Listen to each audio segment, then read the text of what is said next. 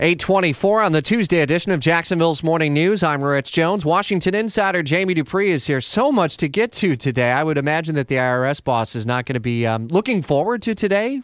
Yeah, he's got two different hearings, Rich, scheduled today, one at 10, one at 2, about the IRS data breach of last week. We'll see if we get any new information today as to how this internet attack from hackers evidently in Russia.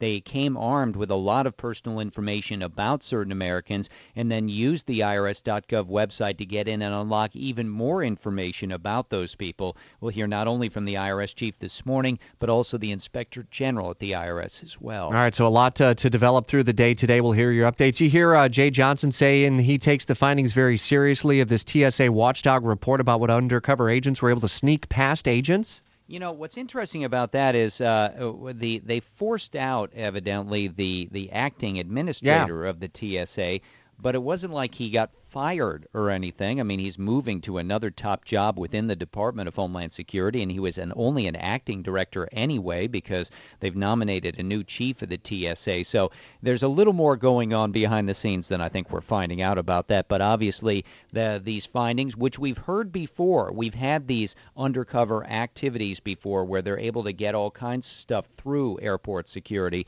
But obviously, this one has raised even more red flags. I would say news at the VA that you're blogging about at WOKV.com. Yeah, finally the story that's on my blog. 2 VA officials suspended for their roles in a party for lower-level employees at the VA in Philly, where workers were encouraged, some would say, Rich, forced, to pay $30 for a psychic reading at a party. Here's the best part. Who was doing those readings? The wife of a top VA executive. The workers were so aggravated at being pushed into this, they were actually bickering over who would go first so they could leave the party early. And also, this guy's wife who was doing the readings, they found out she'd made $20,000 over a 2-year period doing all of this, but of course had never reported that money to the IRS. Unreal. A lot more, obviously, at WOKV.com, and later this afternoon with Hannity, too. Yeah, back both with Herman and Hannity today, and, of course, instant updates on Twitter at Jimmy Dupree. WOKV News Time, 8:27.